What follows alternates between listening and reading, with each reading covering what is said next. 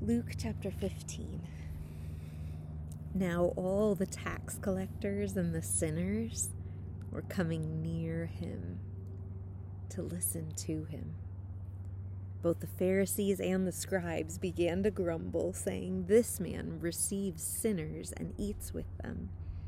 So he told them this parable, saying, "What man among you, if he has 100 sheep and has lost one of them, does not leave the 99 in the open pasture and go after the one which is lost until he finds it? When he has found it, he lays it on his shoulders, rejoicing. And when he comes home, he calls together his friends and his neighbors, saying to them, 'Rejoice with me, for I have found my sheep which was lost.' I tell you that in the same way there will be more joy in heaven over one sinner who repents than over 99 righteous persons who need no repentance." Or, what woman, if she has 10 silver coins and loses one coin, does not light a lamp and sweep the house and search carefully until she finds it? When she has found it, she calls together her friends and neighbors, saying, "Rejoice with me, for I have found the coin which I had lost." In the same way, I tell you, there is joy in the presence of the angels of God over one sinner who repents. And he said, "A man had 2 sons.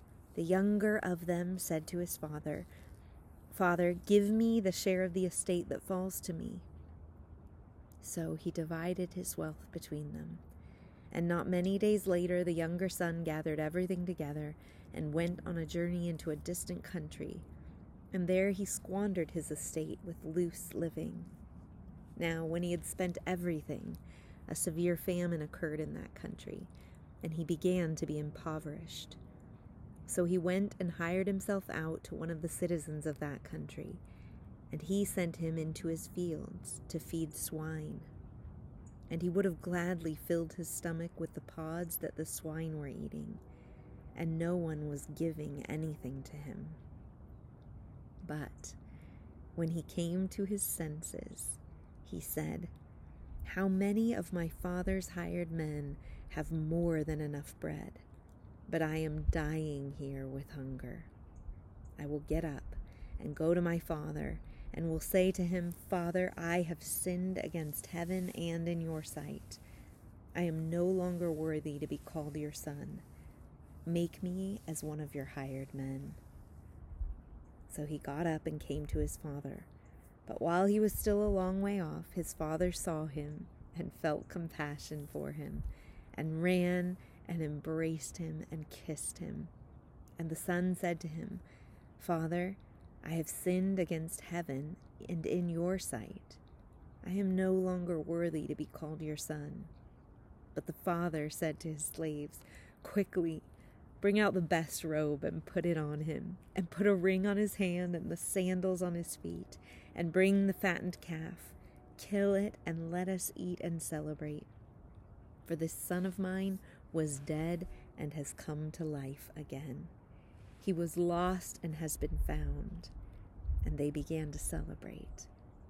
Now, his older son was in the field, and when he came and approached the house, he heard music and dancing. And he summoned one of the servants and began inquiring what these things could be. And he said to him, 'Your brother has come, and your father has killed the fattened calf, because he has received him back safe and sound.' But he became angry and was not willing to go in. And his father came out and began pleading with him. But he answered and said to his father, 'Look, for so many years I've been serving you, and I have never neglected a command of yours. And yet you've never given me a young goat, so that I might celebrate with my friends. But when this son of yours came, who has devoured your wealth with prostitutes. You killed the fattened calf for him." And he said to him, "Son, you have always been with me, and all that is mine is yours.